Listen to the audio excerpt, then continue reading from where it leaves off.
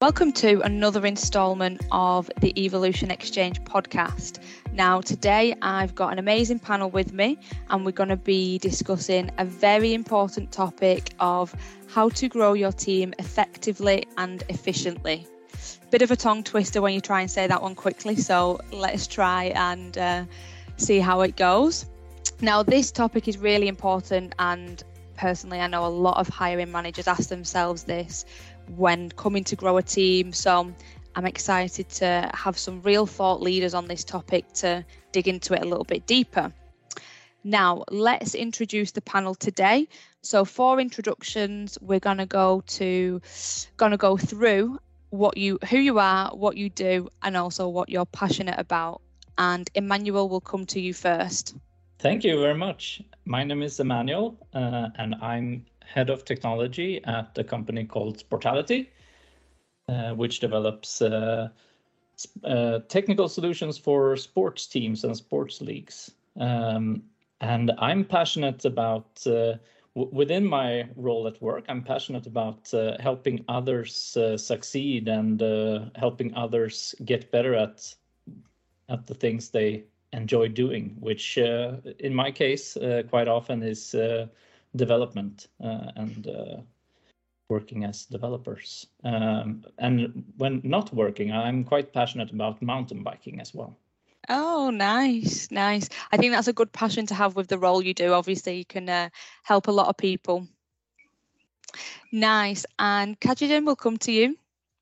Yeah, my name is Kajidan, and I work with Sendify in Gothenburg, Sweden, as an engineering manager.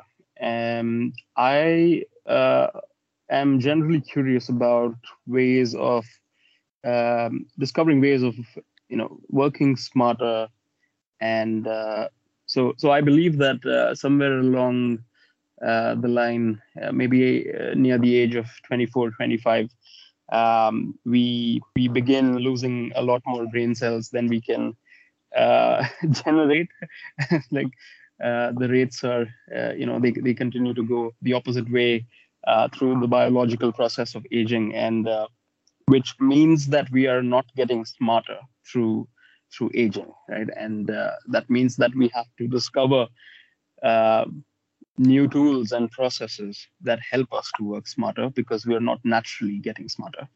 And with that curiosity, I am on this podcast today to discover a few good tips and tricks through the panel.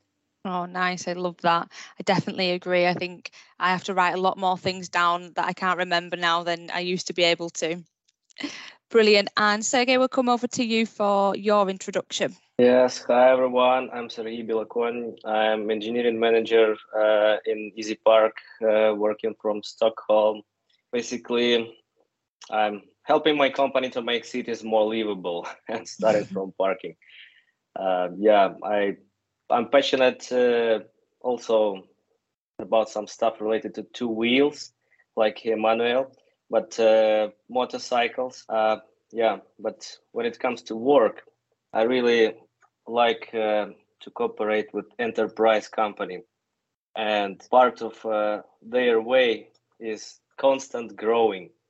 And this is why I found that the subject that we are going to discuss today is an important part of my daily job and the things that I'm interested in. Brilliant. Thank you.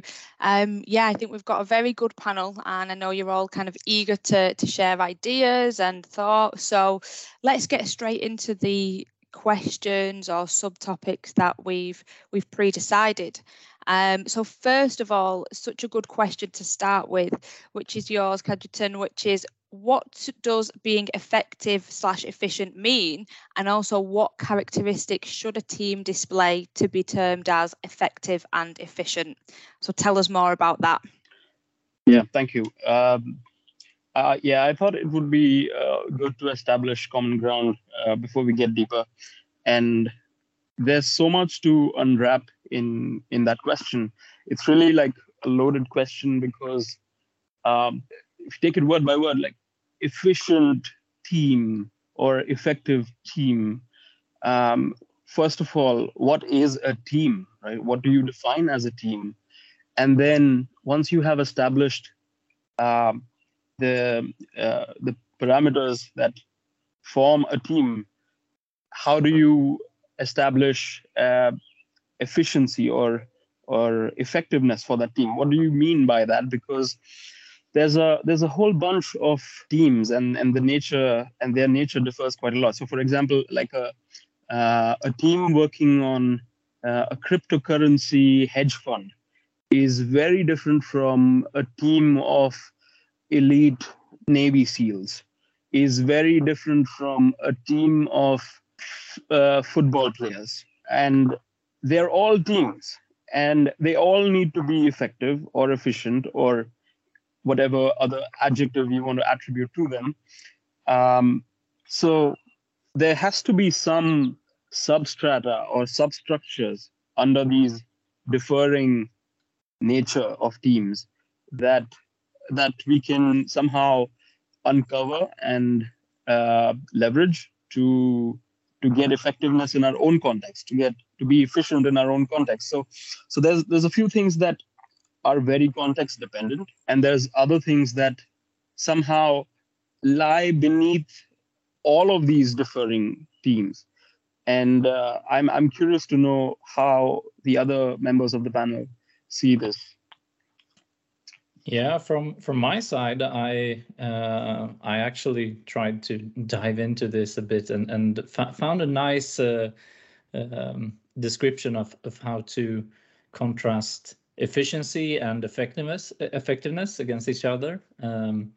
And the description I found was from a guy called Peter Drucker, who wrote a book about the effective executive, actually. And he put it a way that effectiveness is doing the right things, while efficiency is doing things right. That really sounded like, oh yeah, that's pretty much the point. So I guess that you can be both effective and efficient if you do the right things the right way, which surely isn't the easiest all the time. But that was a definition of it that I thought was quite interesting.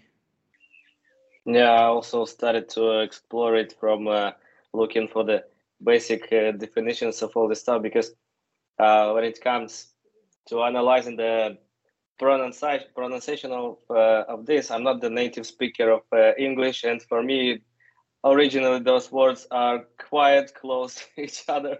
But then when you have a look inside and see what is the actual difference, yeah, I think that this is definitely something that can walk side by side to be like two parallel dimensions of measuring the good team and the team performance overall. And yes, I'm totally with you guys on that. Yeah, it's one direction that I was pulled in when I first began to read up on these things a few months ago, when I took on the mantle of engineering manager at my employer.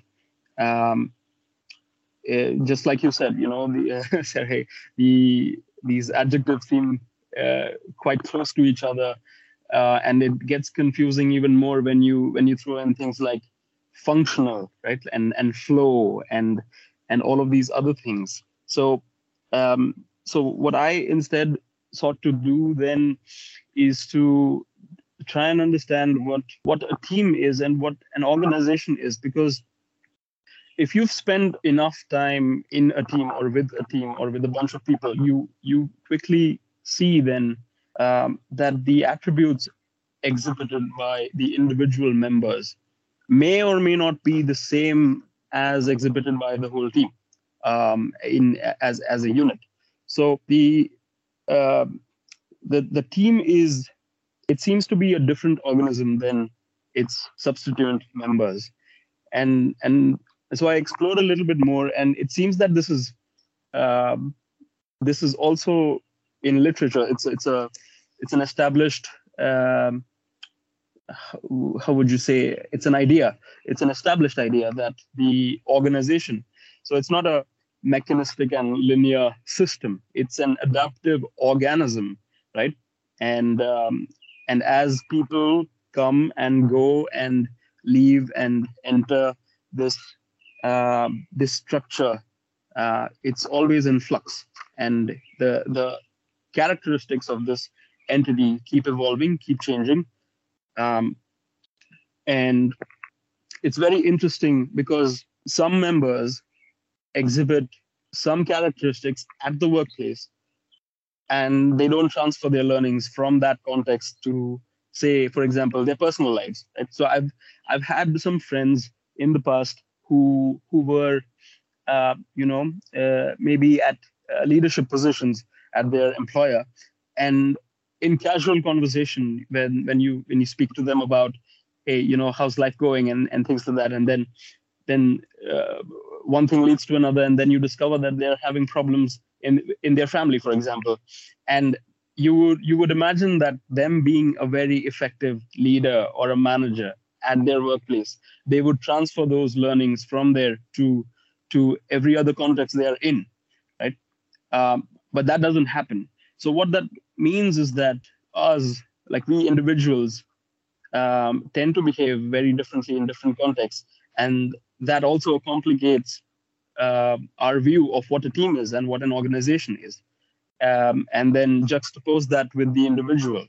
So I think, like, one of the things that you mentioned was measuring the effectiveness and efficiency of teams, and of course, everybody who's maybe been in a team lead position or like a leadership position has inevitably faced the question of how to measure, how to improve and measure the improvements over time, etc. And there you can go into a wide variety of how you measure things, right? So it depends on the context, of course, but yeah, you can talk about lead times and cycle times and this and that and throughput, etc. But what has stood out for me over time, a good indicator of what an efficient, functional, effective team is, that everybody in the team wants to be a part of the team. They want to perform as part of the team, and they want to enjoy with the team, doing their work with the team, right? So this, and it's not a given, right? Like it's not for everybody, because a functional team would also know when to make adjustments, right? So they would know that there's someone that is not in the right position, and then they need to be put in the right position, in the right role, or the vice versa. And so an efficient team is also very good at trimming the fat or evolving in the direction that they need to evolve based on given the situation. But all that said and done, I think for me, what stands out in efficient teams, and I think this was also a project done by Google, a research project. What did they call it? Artem? No, I keep forgetting the name. But what they found is that the effective and efficient teams that they had continued to remain effective and efficient even if their goals changed, right? So it's like, all right, so you guys are on YouTube today, well, you're on Chrome tomorrow, etc. And they still continue to be, by all their measurements, effective or efficient, and that's saying something, right? Yeah, absolutely. And I think the thing you mentioned there about wanting to be part of the team, I think one thing that is super hard to measure and to like quantify, but that's how a team acts when they're faced with some kind of challenge, how they solve that. And that's a moment where you can at least distinguish a well-functioning, efficient and effective team from a not as well-functioning team, I think, because a team that works great, when they're faced with a challenge, they somewhat excels and get even better, which is quite impressive to see. I agree, and I think there is, to build on what you said there, rising up to the challenge. Like when the team rises up to the challenge, I think the core pillar there is the pillar of trust. That you can trust your team members, and you have each other's backs, right? I want to talk on about trust and safety as well. Like it's a very interesting topic, because there's some differences there, which I think would be nice to explore a little bit, because I have experienced a lot of teams that have expressed that they want to feel safe, right? They want to feel safe expressing themselves. They want to feel safe raising their voices or concerns or fears and anxieties. But it's slightly different when it comes to trust, and there I think it also makes a lot of difference on how challenges are overcome. Because well, look at it this way. So I was listening to a talk by Simon Sinek the other day. I don't know, probably a few months ago, but essentially, so he was talking about the Navy SEALs, the US Navy SEALs, and that's a team that needs a very high degree of trust, because their lives are dependent on each other, right? Their very lives they rely on each other to watch their backs and to protect themselves, etc. So that's one facet of trust. But if you place that very same Navy SEAL and ask him the question, all right, so you trust that person with your life, but would you also trust that person with your money and your wife, right? And that's where lines are drawn, right? And it's remarkable, because that means that to establish trust between people, the ecosystem that you are exposed to plays a big role, and the dimension of trust that you grow is also influenced by it. So you may not blindly trust someone for everything, and all these seem quite obvious. Like why would you trust somebody with everything? Like, but it's not that obvious to me, right? Because trust is an emotion, and it's quite easy to blanket feel that emotion for many things. So yeah, but I'm curious. What do you guys think? Looks like we're coming more to math now, to multi-factor optimization, when we have to take into account many different sides of people, but at the same time we need to put some weights on those. In the situation when I'm on a battlefield, I put maximum weight on having trust in pushing my life into hands of this person. But when we just having some fun and having some drinks, maybe we need to think about the all other stuff. I totally agree with that, and this is something that is always a part of work of manager. Complex approach. You can't take just one parameter, one thing, and say that this is something that makes you or your team effective. You always need to take basically everything that you have, grab all the inputs, analyze them, and make some weighted decision. Same goes from the management overall. Like it's not only about processes, delivery, quality. It's also people. We are working with every individual, which has the right to make mistake, can have a bad mood today or tomorrow.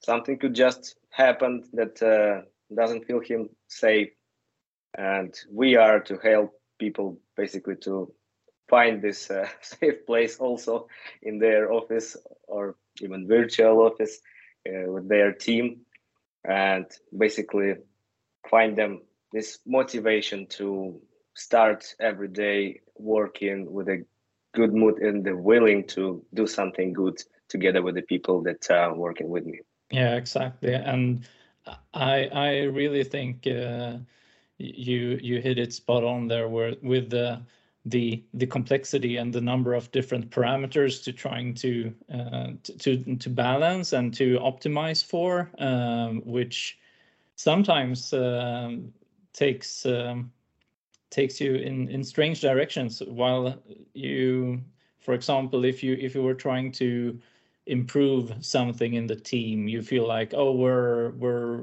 not as good as we should be in writing unit tests, for example. You only have one person in the team that's really good at writing unit tests, and then you add another one that's really great at writing unit tests, and then you realize, oh, now they can cooperate and work together on this, and you really see that, oh, now we're much better at writing unit tests. On the other hand, if you had your team from the beginning with this single person, this testing hero, and he or she decided to leave your company, so you had no one that knew anything about unit tests, that might also actually make your team better at unit tests, because then everybody feels the shared responsibility that, oh, now that she left us and she was the one that knew everything about unit tests, now we have to step up and now we have to learn. So it's a strange equation trying to optimize this. And it's definitely better than the situation when everyone just think, oh, that person left, so it's not my area of responsibility to do it. Well, let's just wait for someone else to come and do it. Yeah, and now she left. She was the one that always bugged us about writing unit tests, and now nobody bugs us anymore. So we don't write any unit tests, and we have lots of issues and bugs instead. Yeah, that would be a nightmare. That's certainly one way to ensure job continuity, right? the bugs that you need to fix. Right. Yeah, but no, I agree with you. Like this is quite multifaceted, and like I think if we agree that the establishment of faith and trust in your team members is essential. Like if we work together and I trust you, and like we talk, and I know that you will listen to me, and you know that I will listen to you, and we will be true to ourselves, and like we won't screw each other over, and we won't have like you're going to do the things that you said you would do, and you can trust me to do the things that I said I would do.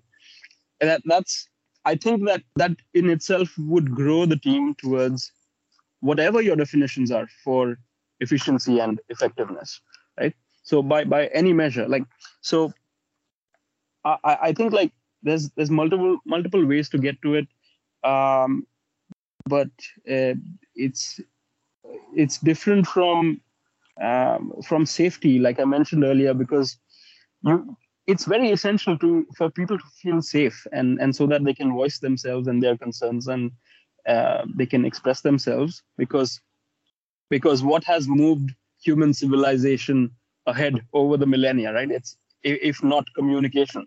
So it's absolutely essential for people to communicate, but sometimes there's a tendency to manipulate, as human tendency can tend towards, right? And I think like when we talk about establishing a safe culture, a safe space, there's a little wiggle room for people to be manipulative there and say that, hey, I don't feel safe that da, da, da. And what that means is that they want the others around them to change, right? That's one way of communicating that you want others to change by saying that I don't feel safe when you this. And that's a little bit of a wiggle room there when we say safe spaces.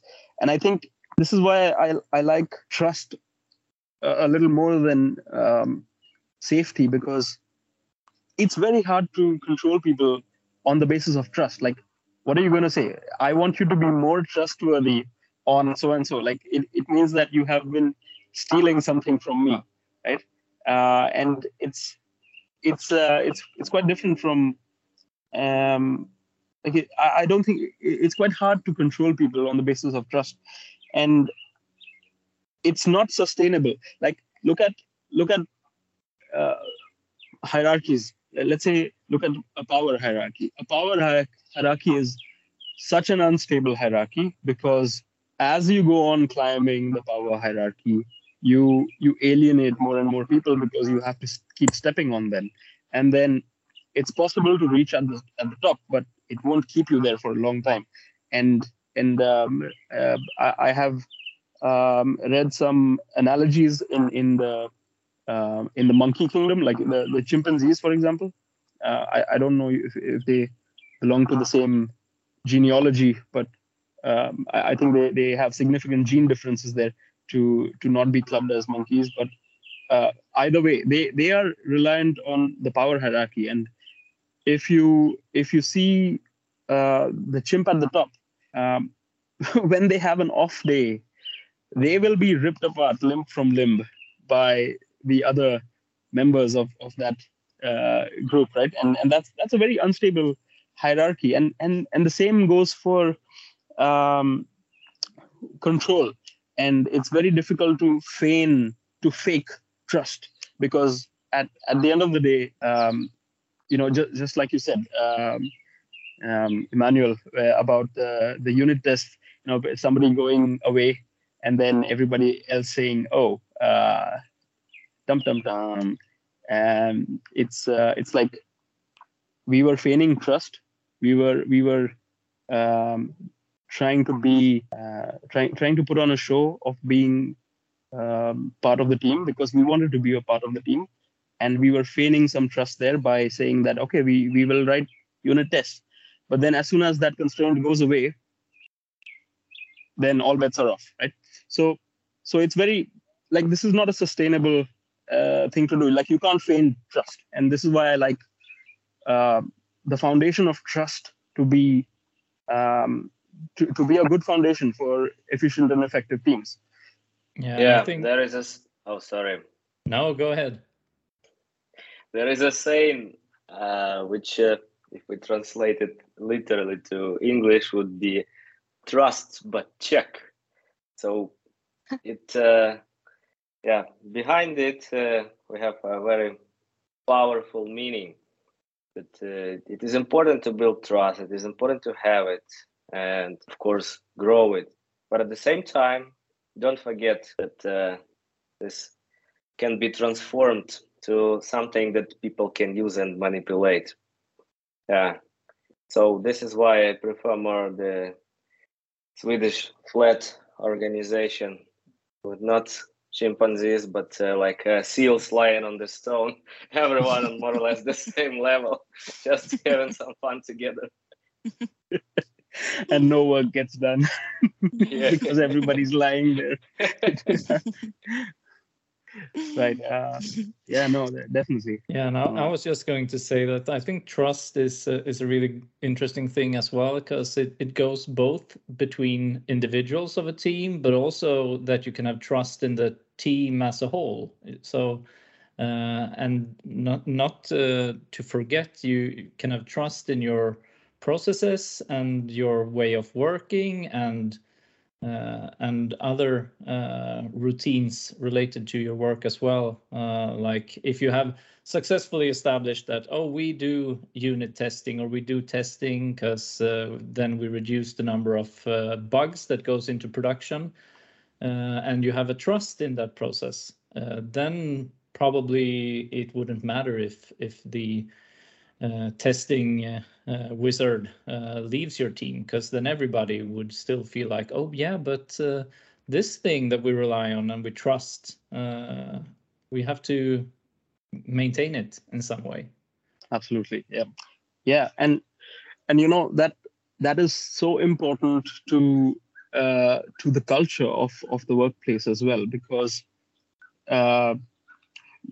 like some years ago, there was, if you're aware of this platform called 4chan, it's where like people can organize themselves anonymously behind they can rally behind a topic or some agenda, and they can take some action, right?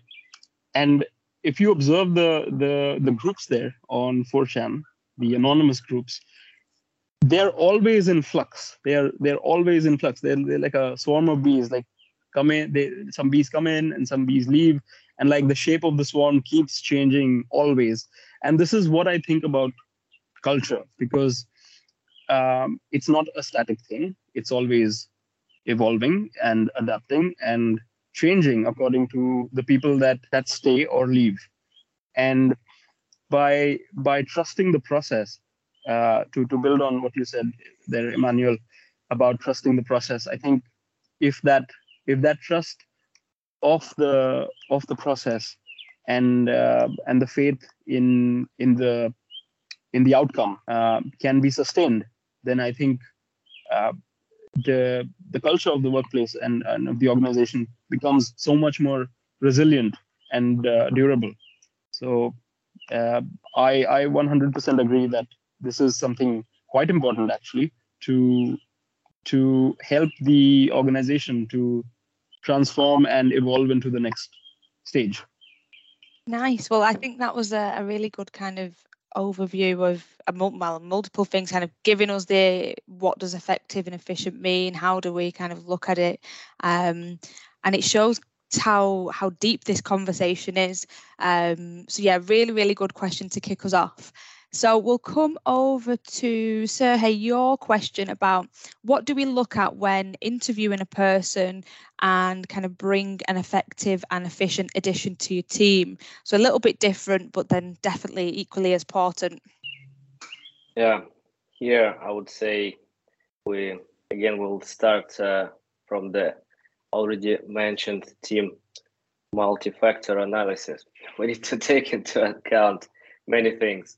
And one of them that we can start from, I can say this is getting the answer of the person, like on the question about the position overall.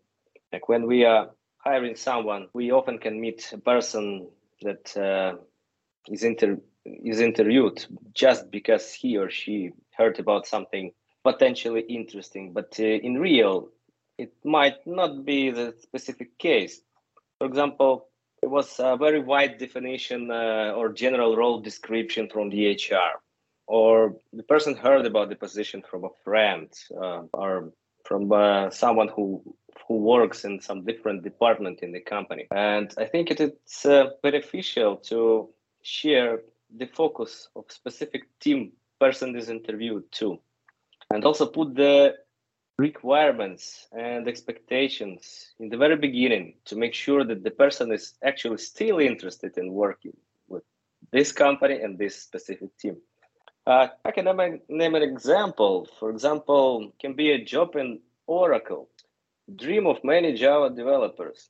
But what if when you enter the company, it appears that you will write an application for managing internal duties or washing the dishes in the office? Is it the same exciting? Nah, depends. And the person needs to be interested in the company and specific project. And this will motivate the person to go to work every day, to learn something new in that area, work with same people with the same mindset and grow the career here. And now we're again touching the same thing that was partially discussed, like having a proper mood, having a proper tune of yourself when you want to work. And then, of course, interview itself, from my perspective, it should be a set of interviews. It's for you to decide whether to have it like one big multiple hours intensive, like 4 hours or something, or split it into several smaller different days. But you need to have interviews with different people hosting the interview. So this can be hiring manager, specialists from the area you are looking for, actually, and the actual team members from specific team that you're looking for in addition. Yeah, when I'm talking about hiring manager, I'm not talking about HR. I'm just trying to be more specific. This should be the person from exact department and exact where the position is open. So with this interview, the person can identify many things, starting from soft skills and in the ability of a person to work in that specific team. And when it comes to specialists, like it's obviously that you need to know not only soft skills, but also hard skills. And we need to come to that point when take several guys. I guess 2 persons maybe is the optimal number. We don't want to scare the candidate, right? But just to have at least a couple of different points, 2 would be good to get the feeling of hard skills.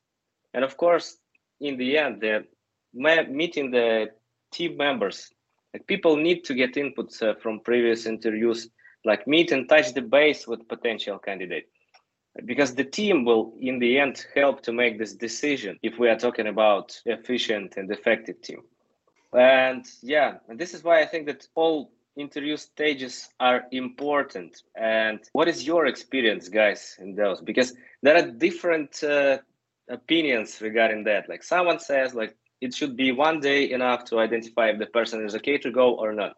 Someone says like, oh, I like to go for interviews like several weeks. It's so funny to make a lot of side assignments, but no one will pay for them, and so on and so on.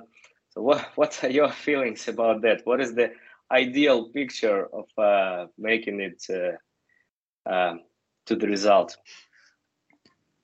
I think that I totally agree and really like your idea on splitting interviews into several interviews actually and different stages of it, because like you said, it's completely different skills that are needed in different stages of the recruitment process and when interviewing, and not the least, it's by having it split into different sessions, it also makes it easier for the candidate to have the correct mindset and the correct focus for this session and for that other session, because it will be completely different things that you're going to talk about. You're going to in one of these sessions talk about how you handle conflicts within the team, and in another one you will talk about how you handle conflicts in your version control system, and that's 2 very different things. Yeah, I think one bad experience that I had when interviewing with a large organization was that they packed a lot of people from different departments.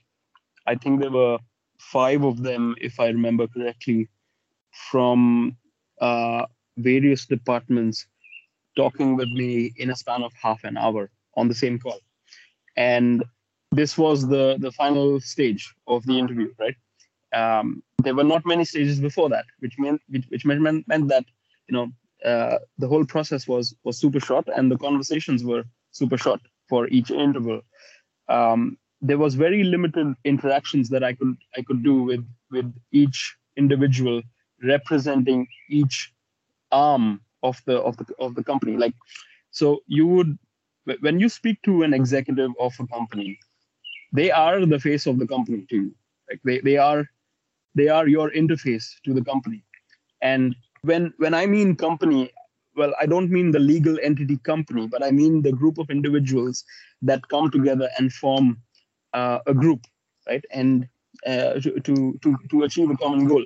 So everybody has different perspectives on how they operate and what's important to the company and what needs to be done, etc., to succeed, and so on and so forth. And you need to do your best to extract all of that wisdom out from them in your conversations with them. And the more time you can spend with them, vetting each other. It's not just the company. It's a common saying nowadays that it's not just the company that interviews you, but it's also you that interviews the company during this process. But a lot of interview processes that I've seen leave just the last 10 minutes for questions, let's say, as a sympathy to the candidate. And I think that's well, you if you need some time to vet the candidate, take your time, but like be respectful enough to give the candidate their time to vet you as well, right? It has to be a two-way street. And so so that was a weird experience for me, and it told me a lot about their culture in that short amount of time. But all that said and done, I think some of the things that I look for when I speak to someone, it's actually a bunch of things. And I was trying to think about these things when I read your question. So one of the things that I look for is a curiosity and a willingness to learn. So just like you said earlier, that not everybody needs all the things in the process. So, for example, a senior architect might not need low-level solve a linked list problem, right? And so on and so forth. But so there you can say that, well, if you have general curiosity on learning new things and you have a willingness to learn new things, then I can teach you anything, right? So so there you can say that that's a good signal for someone for you to know that that person can maybe add value by their growth. And because they because they might not fully fit the profile that you are hiring for, maybe there's like a maybe 30%, 20% gap. Say they haven't worked with the technology that you are hiring for. And there you might say, well, I'm okay with them not knowing the technology, because that means that they have room to grow. They have something to look forward from that job. And that means that there is a good possibility that they will be motivated, because that provides them learning and a feeling of growth, right? So that's one way to look at it. Of course, there's your mileage may differ and your context may be different. Like you might really need technically competent experts there, and then you might say, well, there's no room for compromise, and I really need somebody who knows what they are doing. So that's one thing, like the willingness to learn, and it ties back to what I said earlier about discovering new ways and tools and processes to do things smarter. So one of the other things that I look for is ownership. Like, so by ownership, I mean, well, literally what it means is that you own something, like you actually possess something.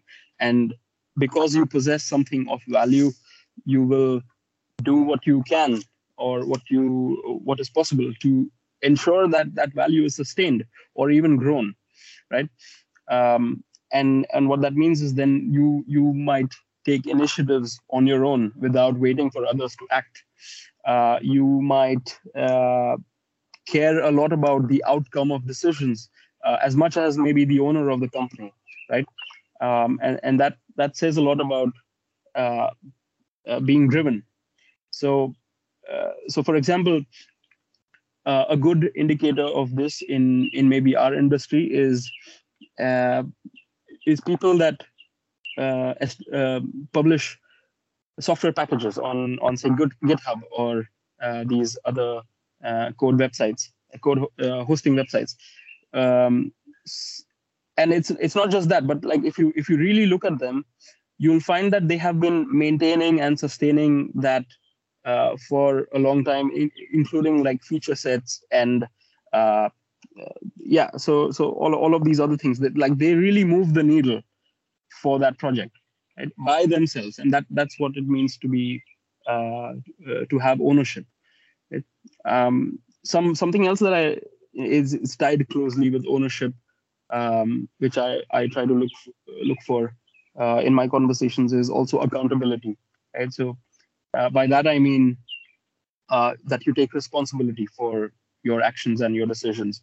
You have the maturity to admit when you're wrong and to apologize and to build the way forward together with everybody, right? So and this ties back to the culture of trust and cooperation, and so that's a good question to ask there would be, when was the last time you made a mistake, and what did you learn from it, and what did you do about it, right? That's well, it goes both. It's a subtle flag. It's not a hard indicator, but it does tell you a lot about that individual, and it's really a chance to stand out when you answer that question and you answer it convincingly enough. That sets you apart from everybody else already. Something else that I look out for. Let me see what I've written down this morning. Is a culture fit. Okay, so I dislike the term culture fit because it means that you're trying to shoehorn something into something else, and that something is quite static, and that's why you've got to fit something in it.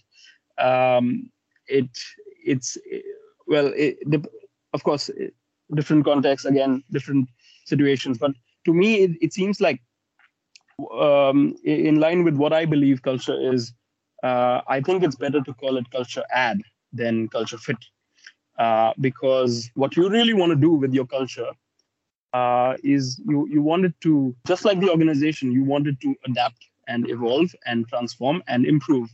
And when you say fit, what you're essentially conveying there is that, well, it's sort of like static, and then you want to hire more people that fit into this, and that means that you're probably going to do an injustice to them because you're not going to allow them to evolve their culture because they need to fit and belong to this culture. And I think of course, you've got to be careful about how you evolve your culture, and there's a bunch of things that you need to look out for there as well. But I think what you could do there is to ask them about their ethics and principles that matter to them, because then you discover a value hierarchy that they adhere to, and you might just discover that the value hierarchy that they believe in is in stark contrast to your own, and then that might indicate that they're probably not the one that you're looking for.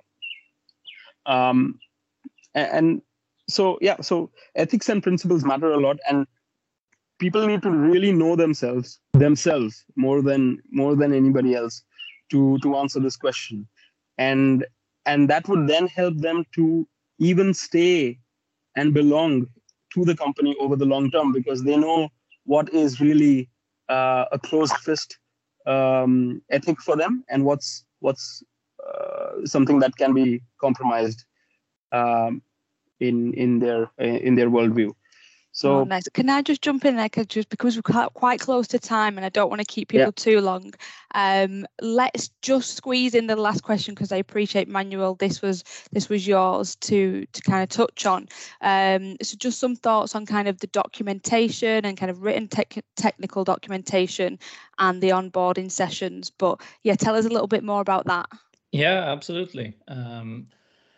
As you add people to your team, you want to basically what you want to do is to get them up to speed and have them being productive and contribute to the team as quick as possible. I mean, that's and for everybody in the team to feel like, oh, they've been here forever now. Now we're the team, and that's.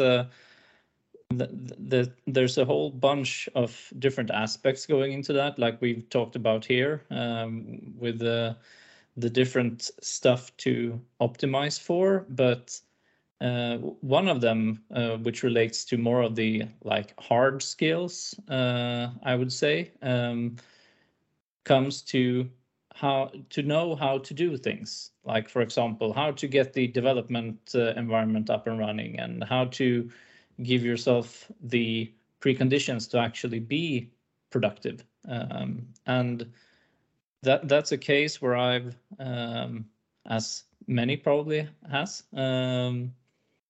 realized that written technical documentation can sometimes be a blessing or a curse, because you tend to document things and then you tend to change things, and then your documentation is out of sync. But also you don't want to give the new hire like a reading list of here's 2,000 pages of wiki entries. Read all those until next week and talk to you then. And they will spend their first week on the job just reading documentation. So you have to balance it against personal onboarding sessions and getting them into the team and getting them doing the things they are supposed to do as members of the team. Is this something that you guys have faced, trying to find that balance between? Well, I prefer mostly to try to give a hand to a person and try to walk him or her through all of this, because there is one side of the medal which is working really nice in McDonald's with their Bible. With how many pages do they have? I don't know, but I heard that that's like a huge book that you have to read. I know that there are many engineers that are actually lazy in reading all those multi-pagers, and so you have to make some kind of a cocktail of something to read, something to tell about, something to show, maybe watch some video, a bunch of stuff. And it's like basically showing the movie for kids, keeping the person focused and making it still fun.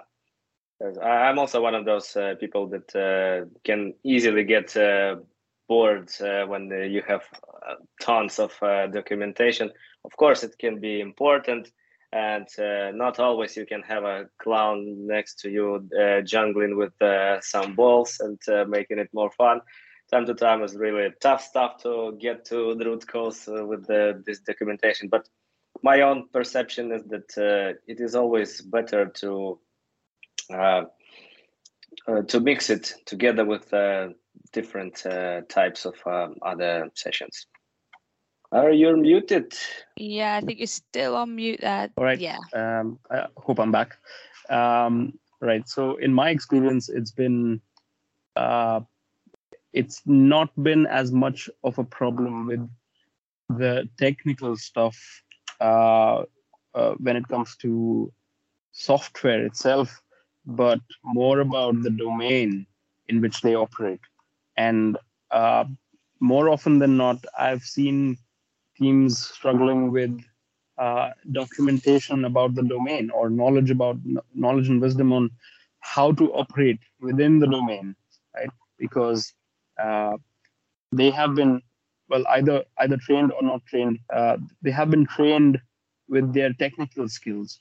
Let's say they have a bachelor's degree in computer science, for example, but they don't know how does a financial system work and operate in the entities that it has to touch and the legalities that they have to work with, say, for example, GDPR, etc., etc. There's a whole bunch of things there. And the whole domain is something that should be included as part of onboarding. And in my experience, the people that join, like the new joinees, they're very good at finding their own way in, say, something technical like the code base, but they're really helpless when it comes to the domain knowledge, right? And there you might need subject matter experts to coach them and to train them and to have documentation, technical or not, as part of their onboarding, if you want to include it there. So I think there is, of course, a balance to have. You can't reinvent the wheel with your documentation, but also, like, you can't leave them out into the battlefield with a gun and say, well, go find your enemies and shoot them, right? So you need to have a balance somewhere, and there I think it is very dependent on the team dynamics and the people that you are actually bringing in, because and this is also part of the discovery process in the hiring process, because you need to know if the person finds joy in discovering these things for themselves or not, or if they would want to have these things written down in order to do their job. Like, you need to empower them with the tools that they need to succeed at their job, and it is your responsibility to find out exactly what it is that helps them to do their job. So there you might find that different people need different things, and the culture and the process and the discovery makes a lot of or gives a lot of inputs to what needs to be set in there and what can be excluded.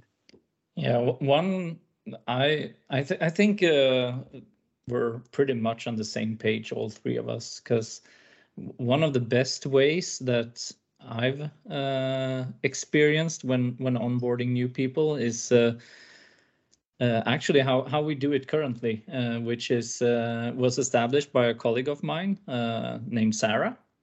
So shout out to Sarah for coming up with this idea. But it's like, when we start off the first day of onboarding a new hire, the most important thing that we make sure to write down is like a list, like a contact list of some people that you should turn to if you need assistance with certain stuff, but also a list of people that you're supposed to book some one-on-one meetings with, and that can be people throughout the company. Not as much in your team, perhaps, but in other departments and other roles, just to as quickly as possible get into this domain knowledge that you mentioned there, Katja, because I think that's a real challenge, and also something that might be quite hard sometimes to document in a efficient way. I think that's a really good idea. I've never heard any company doing that, but I think it seems so logical and seems, why is everybody not doing that? But no, that's brilliant. I think we've definitely touched on a couple of things within the whole area of effectiveness and efficientness of teams, and it shows that we've only just really scratched the surface. So I want to take this opportunity to thank all three of you for joining us on this conversation. Some really, really good piece of advice within there as well. And obviously, thank you to the listeners for listening. Hopefully, they'll take something away which you've all provided. So thank you.